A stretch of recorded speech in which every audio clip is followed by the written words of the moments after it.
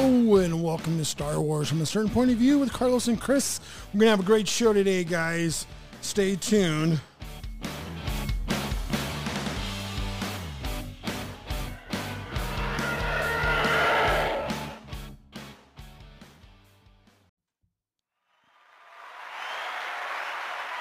Alrighty, this is going to be a good one. Welcome, guys. This is Star Wars from a certain point of view with Carlos and Chris. Thank you guys so much for finding us. Please subscribe as we drop episodes every Monday, and make sure you turn on your notifications so you do not miss a single episode. Chris, what do you want to talk about today, dude? Hey, today I want to talk about Splinter of the Mind's Eye. Yes. Yes. This is something that we've been wanting to talk about for a while. A few weeks ago, we talked about Alan Dean Foster and an interview that was done with him, right? Mm-hmm. And we've been, even before that, though, we were wanting to talk about this. So here we go. Splinter of the Mind's Eye was a novel which was the further adventures of Luke Skywalker based on the characters and situations created by George Lucas, right? Right after Star Wars. Yep. When I was, it came out in 1978. The year after Star Wars. Yeah. And my dad came running up to me one day and said, "Chris, there's a new movie coming out." And I was hoping that there'd be another Star Wars movie. I think I'd heard rumblings that it might happen. This is the way it kind of came to me. And he goes, "The new book is out and you can read about it before the movie." And I went, "What?" And so I kind of, so my dad took me to the store. I think it was it was Walden Books. That's what it was. It was Walden Books. And he bought me the book, and I was like, yes. And not only was your parents involved with you in wanting to have you experience Star Wars with them, I just don't know what that's like, man. Like, it sounds beautiful. It sounds like a fairy tale within itself. And if you were lucky enough to have that experience, God bless you. Yeah. Funny enough, my dad was he read not like fiction. My dad read nonfiction. Gotcha. And all kinds of like journals that were boring and uninteresting to me. But my mom's the one that was into fantasy and all that stuff. So it was funny to me when my dad was like, "Let's get this book for you." I was like, nice. Okay. Encouraging me to read. Anyway, I read the book and I blew through it and I loved it. Yeah. And that's my first experience with Splinter of the Mind's Eye. I really, really dug it. How about you? First time I heard about it again was, and we talked about this in previous episodes, it is always the Scholastic Book Club. Mm-hmm. Yes. When I was in, 3rd, 4th, 5th grade, again, after Star Wars dropped again, we had no reason to expect an Empire Strikes Back and or Return of the Jedi. I don't know if movie trilogies were even a thing back then. I think The Godfather Part 2 came out, but I don't know about this because, again, George wasn't really banking on Star Wars making it, and that's why this entire project of Splinter of the Mind's Eye came to fruition, was because he basically had Alan Dean Foster write it, and he signed off on it because he was basically banking on, if Star Wars didn't hit, or if it only hit a little bit and he can only make one more movie, how does he make a movie out of the continuing adventures without breaking the bank? Because he would have no money. Right. But I saw, again, 3rd, 4th grade, teacher hands out the Scholastic Book Club little leaflets. You guys remember those? And you would go through them, and you'd order the Dynamite magazine, and you'd order the NFL posters. You'd order, this and that, a Hot Wheel this, a hat, and magazines. And again, I saw Splinter of the Mind's Eye that way. And I was like, whoa. And I saw the cover again. I didn't know who Ralph McQuarrie was. But all you Splinter fans know that cover is iconic. It's Darth Vader. It's Princess Leia. It's Luke. It's the Kyber crystal. And just the cover it was like more somber, like grays and blacks, and wasn't very like colorful. It was just, it looked so interesting to me. And of course it said Star Wars. So I checked it off. 3 months later, the teacher calls you up like, "Carlos, here's your you guys remember that? The teacher would call you. You'd go up to her desk. There's your little cutaway order sheet on top of your like 4 books. Yep. You'd grab them, go back to your desk, and you'd set all your brand new books on your desk. And I read it instantly. I read it that whole weekend, and I loved it. Now, I did freak out a little bit as a kid because Han and Chewie weren't in it, but they mentioned him here and there. Mm-hmm. And so I was still locked in with the Luke, Leia, and the droids. So that was my favorite thing. And clearly we didn't know Luke and Leia were brother and sister. Right. We didn't know Vader was their father. Clearly that changed later because that's what happens. Things change later. Obviously, Lucas didn't know that either. No, absolutely. That was not the plan all along. Absolutely not. Yeah. And so anywho, I read it, loved it immediately. And that was literally my buffer until the first trailer came out. Because again, there's no internet, there's no Wikipedia, there's no nothing. There was no, I don't remember seeing the trailer for Empire Strikes Back on TV. Mm-hmm. I just remember they kept re-releasing Star Wars in the theaters. Right. And we were very lucky. We lived in Westminster, Colorado, and up north off 72nd in like T-Home, there was the North Drive-In. And it was literally, the big plot of land had our elementary school on one side, which was Skyline Vista. There was a big wall, and then on the other side of the wall was the North Drive-In. So you would see the North Drive-In showing movies all the time. So Star Wars was always getting re-released back and back. And I remember I said it in the other podcast, watching Star Wars, and before Star Wars dropped, the trailer for Empire came out, and I remember just freaking out. And again, that was it. It was Star Wars, Splinter of the Mind's Eye. Here comes Empire Strikes Back. I'm done, man. Like, I'm done. Like, Star Wars is my life, and now 40, 50 years later, I'm still geeking out over stuff. So that's how I first came across to it. But what were your first reactions, Chris? What did you first think? So I really enjoyed it. Now, for those, I don't know how many of our listeners have actually read this. And I think we should talk about it. And we will talk about spoilers, right? But sure. if you guys have not read this, stop, read it, and come back. But we're going to talk about it, right? Spoiler alert. So to summarize, it starts Luke and Leia are on a mission, right? And they're on their way to Sercarpus 4. Yep. To meet with some rebels, right? Which are kind of the underground. And basically, long story short, they crash land on Sercarpus 5, also known as Mimban. Play along at home, kids. Me and Chris pronounce things differently. Yes, we do. All the time. I say Mimban, and what do you say? Okay, so I began saying Mimban when I was a kid. I said Mimban. I always said Mimban. Well, in the Alan Dean Foster interview that we interviewed. Oh, digging deep, man, digging deep. He actually called it. What? He called it, hold on. What? Mimban. So we were both wrong. Yep, he said Mimban. This like planet, the Autobahn? Like Minute. Yeah, there you go. Yeah. It is spelled Mimban. Mimban. Not Bahn, right? Mimban. BN. So, and it's interesting because I always said Mimban. You said Mimban, and actually in Solo, the movie shows up, or the planet shows up in Solo, and they do call it Mimban. They call it Mimban. The Clone Wars, Season 1, Episode 6, there's an episode called Rookies. In that, it's referred to as Mimban also. So cool. Yeah, okay, so anyway, moving right along. They crash land on Mimban. So they crash land on Sercarpus 5, and there's an adventure ensues, right? And so they're... Give us the story. Yeah, okay, so they're basically, they run into this mining colony, and they find out that they basically run into this old lady in the mining colony.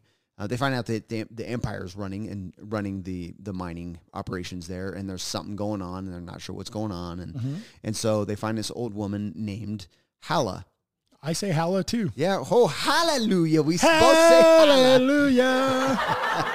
So, and Hala meets Leia and Luke and the droids, of course, and shows them this little sliver or splinter of the Kyber crystal. Woohoo! First time we hear Kyber crystal, Rogue One-sters. Yes, first time we ever hear the term Kyber.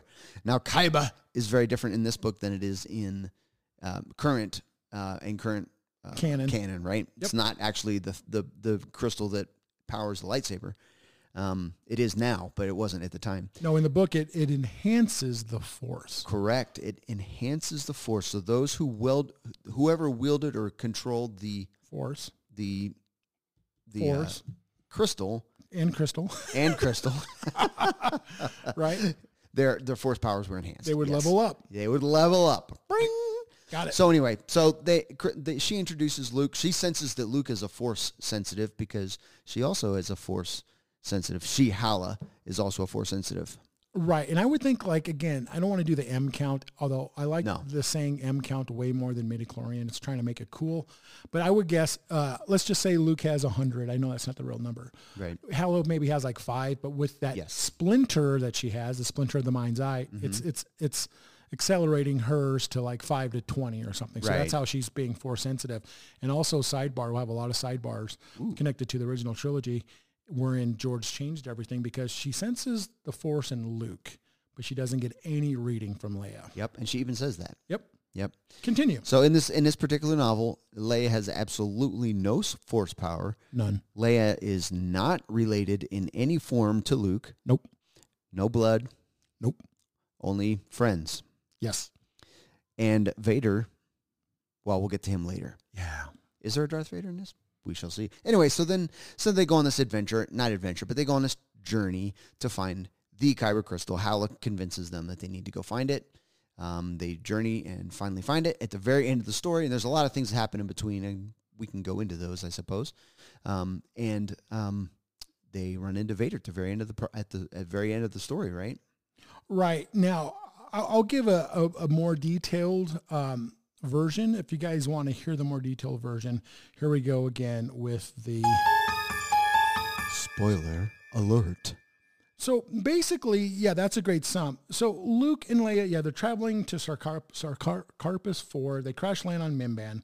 And as they're trying to like blend in with the locals, because they're like, why is the Empire here, right? Like, what are they doing here? They find out later that the Empire is actually mining for Kyber crystal, which again enhances the Force. So clearly Vader's got the Empire doing a lot of different things, which is kind of cool. Hala strikes a deal with Luke and Leia, and basically is like, help me find the whole crystal, and then in return, I will help you guys get off the planet. So Luke and Leia are basically going to help Hala find the entire crystal. They come across different Imperials, blah, blah, blah. Imperial officers like Grammel and them they recognize Leia. They inform Vader, because Vader knows, Leia from Alderaan. Mm-hmm. Of course. So Vader's on his way down there to kind of like take custody of Princess Leia again. Mm-hmm. The four of them meet Hala and the droids. They go to this really cool temple, which reminds me of like temple in Kingdom of the Crystal Skull and Indiana Jones. Yeah. You also see some Yuzum, which are kind of like these, like, in Rogue One, that big white Wampa looking dude. Yeah. I kind of thought that was like maybe a Yuzum. I thought so too. When I saw him, I was like, oh, is that a Yuzum? Yeah. And again, a throwback to Splinter of the Mind's Eye. Yep. Anyway, so they're going through this underground thing, and they're coming across other locals. There are a couple of battles. There's a lot of different side adventures. They come up with the Koway, which is another indigenous group that helps them off the planet. And what's really interesting is, again, towards the end, Vader shows up, and there's a lightsaber battle where Luke fights him, and then basically gets in a couple of shots, right, on Vader, and then Vader basically wipes Luke out. And that's kind of the cover of the album, or the cover of the album, cover of the book. But then Leia picks up the lightsaber and duels Vader also. So actually, there's a bit of an earthquake, and the temple actually falls on Luke. Mm-hmm. And so he's trapped under the rock. And then Leia, actually, she duels Vader first. Oh, okay. Yeah. So she was first. She was first. Now, what's crazy again, guys, and again, big Splinter of the Mind's Eye fans out there, you guys will know. Now, I've been reading this since it came out in 1978.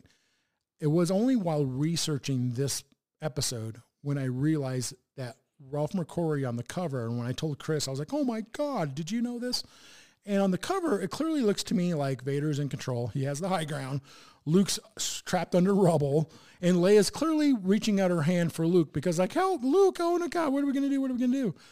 And that isn't it at all. That is what the picture looks like to me. That's always what I thought too. I know, but right from the horse's mouth, he said, the painting isn't, if you look at it, Leia isn't reaching for Luke's hand and going backwards. She's reaching for his lightsaber, and she's going to go forward. So when I read that, I was like, oh my God, that is so awesome. Like, I missed that this whole time because I just didn't look for it, so I didn't see it. But knowing that then, it just makes Princess Leia more of a badass than she's always been, because she's not that. And again, it's kind of echoed in The Force Awakens when Finn keeps grabbing Rey's hand, and she's like, quit grabbing my hand, leave me alone. I'm more than enough. I'm more than capable. So anyway, I thought it was fantastic. I think it's a great side story, and it fleshed out the characters of Luke and Leia, and even the droids and Vader. It just gave us a different take on it. Yeah, it did. It's interesting the way that Alan Dean Foster wrote Leia into the story is actually, to me, in the way I read it, is very different than the Ralph McQuarrie picture. Because I know that Ralph McQuarrie made that comment that he painted it so that Leia was reaching for the lightsaber. Yep. But man, Alan Dean Foster, the way he wrote it, Leia was kind of afraid. And she was intimidated, and she was by the Dark Lord of the Sith. Yeah, line starts here. Well, no, not I don't mean just by Vader, but I just mean throughout the entire story, she was like kind of not the way she was in Star Wars. Like she was take control in Star Wars the movie, right? But she kind of I don't know. I found that I didn't get that. No, that's the way I read it, and I felt it kind of strange. Yeah, no, I still read Leia as Leia, like, because she's completely telling Luke, cool it here and there. She's in charge. Things are happening, and she's talking back to Imperial locals all over again. Mm-hmm. And no, I didn't really get that. And then at the end, her even attempting to duel Vader was crazy. A big deal. Yeah. So catch me up on the end again. So she duels Vader first, and then Vader probably like takes care of her quickly. He cuts her to pieces without cutting her, but he toyed with her. Like he cut her clothing across her belly. Like Padme and Attack of the Clones. Exactly. Just like that. He cut her shoulder. He beat her up pretty bad without actually slicing her in half, but he was toying with her, obviously, and he really hurt her. And then at that point... Luke frees himself? Luke gets freed. Actually, Hala comes and helps him get up. She frees him, helps him get out from under the rock, and then he and Vader duel. And what really happens in the duel is boom, I lost my spot. Oh, there it is. So Leia gets toyed with. I mean, Vader was toying with her, and then Luke is doing he's kind of trying to fight Vader, and then suddenly it's not very clear, but Vader summons this like light ball of energy and kind of like what Yoda does in Attack of the Clones? Yeah, exactly. Except for, and then Luke repels it with the Force. With his hand outstretched? Well, it doesn't really describe it like that. It just says he kind of reaches lightsaber out and used the Force to repel the energy. And it's kind of a unique... Again, like Obi-Wan did in Attack of the Clones. Yeah. Wow. Yeah. So it's kind of weird. And then Vader kind of gets forced and falls down this pit and falls down the pit and they escape. Yeah. And they even say, they're like, well, Luke even says, I didn't hear him hit the bottom. So it must have been like a bottomless pit, and Vader obviously knows the Force and can just float anyway, right? So we won't go into all those kind of those issues. So sure. Yeah. I also want to point out that concept art for Rogue One used Mimban as a name for the city, which was eventually developed into Jeddah. Really? And then that. A planet called Mimban was also featured in Solo.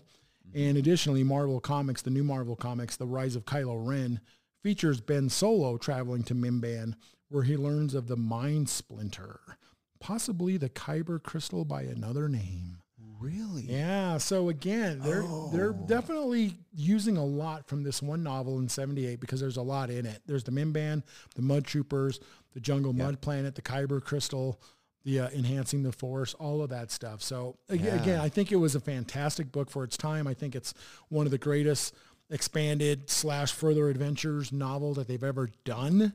So, I know everyone's about the Thrawn trilogy, this and that, and I dig the Thrawn trilogy more than I dislike it, but there's some issues I have with it. But with the Splinter of the Mind's Eye, it was thumbs up all the way up for me. Yeah, I agree. I really liked it. Now, there were some interesting things that they did. Like, they kind of made it so that Luke's lightsaber had to be charged.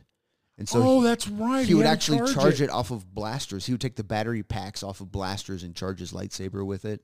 That was interesting. Do you remember in Heir to the Empire when Luke's being held by Talon Karrde and Mara Jade, and he's in his little hut, right? And the hut, they have like the what would you call it, like the panel box, that controls the door up and down.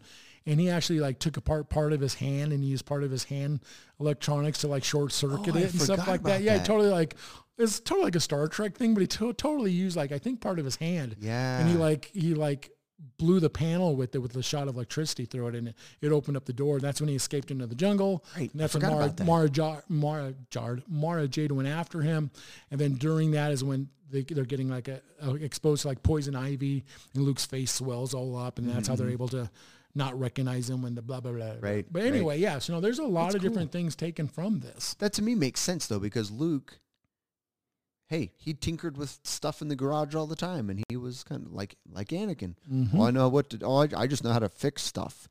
I know, but I like that about Luke. Let's take it. So awesome. What else do you got, Chris, in closing? Well, there's just various neat things. Like you already brought up the Yuuzhan. They were kind of like Wookiees or kind of like the... Yeah, Wampas or... Yeah, they were neat. Sasquatches. They were brothers, right? Or I assume they were brothers. They were Ki and Hin, right? Yep. They were pretty neat. The Koei were interesting creatures that were living underground. Yeah, those big eyes, like the fin stuff. Yep. And Luke had to duel one of them in order to, well, not duel with lightsaber, just fight. They had to fight to the death. They had to fight like their main fighter in order to gain their respect and let them. Yeah. And that's why they helped them at the end, is because you defeated, again, old customs, like Middle Eastern kind of stuff or whatever. Yeah. And then of course I have to comment on, you brought him up a little bit, but Captain Supervisor Grimold.